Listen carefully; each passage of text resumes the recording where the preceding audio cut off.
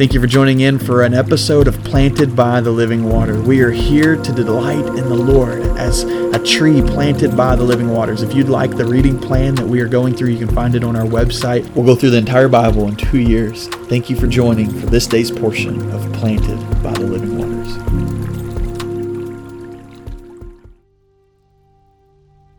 Welcome to episode 151 of Planted by the Living Waters. Today's reading is in Psalm 37 as well as 1 Chronicles 5 and 6, but I'm coming out of Psalm 37 verse 4.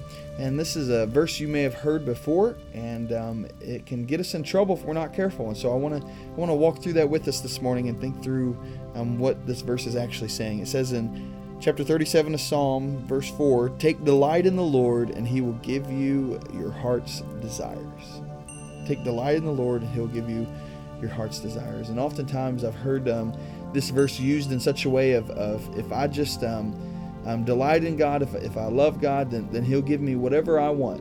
And we get in trouble because we think, okay, I'm loving you, God, but you're not giving me the job promotion I want, or the family situation that I want, or the situation at church that I want, or whatever it may be. We say, God, that's my desire, and it's not happening. And so what does this verse mean when it says, take delight in the Lord, and He will give you your heart's desires? And I want you to understand the depth of what's being said here. To take delight in the Lord is not just a nominal sense of oh, I love you, God, or just a statement of belief, or a statement of acknowledgement of God, or that you just are pleased by God and what He can do for you, especially not. The idea of taking delight in the Lord is this resting and enjoying to the utmost extent, this beauty of just simply enjoying to be in the presence of the Lord. Not only in the presence of the Lord, but desiring absolutely everything of Him, His will, His way, His mind, His purposes, and to be caught up in that, and to be caught up in such a way that is your joy. Your joy is everything of Christ. And so now, if you understand the word delight in the Lord and what it means, then you'll understand the next section when it says, and He will give you your heart's desires.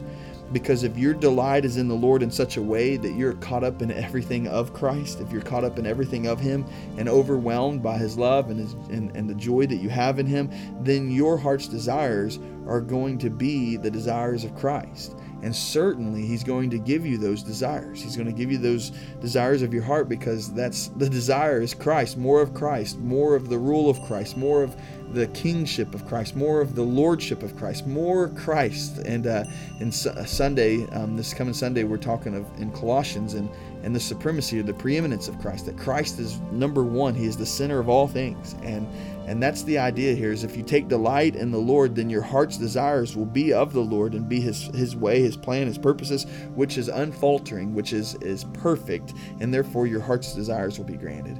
And so, Father God, we just come before You, Lord, and Father, we repent and are sorry for the ways that we may get caught up sometimes thinking You're not giving us our heart's desires. But if that's the case, then Lord, maybe our heart's desires are not in You. Maybe our desires are of our own heart, and not necessarily the new heart You have given us. And so, Lord Jesus, I just pray that You would give us such a delight in You that the second clause would just be the supernatural overflow. God, that we may just delight in You in such a way that You would grant us Your mind and of one accord, and a seeking of You, and a love for You, and to be caught up in all things You, Lord. We love You, Jesus. Would You walk with us today? In the name of Christ we pray. Amen.